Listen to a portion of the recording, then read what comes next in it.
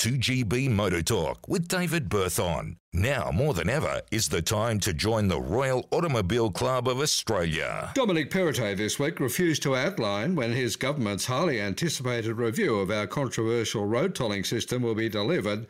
The Premier reluctant to confirm when the report will be handed down, despite rapidly growing cost of living pressures affecting most New South Wales motorists. Sydney is the most toll city on the planet, drivers now clocking up 1 million toll trips a day on average, raking in $2.3 billion a year.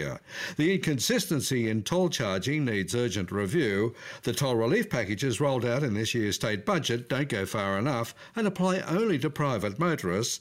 Business vehicles and trucks should not be excluded. Quite simply, Transurban's growing monopoly on the Sydney toll roads needs urgent review, and Dominic Perrottet is not listening to voters' concerns. After March's election, however, he'll probably no longer have to worry. I'm David Berthon.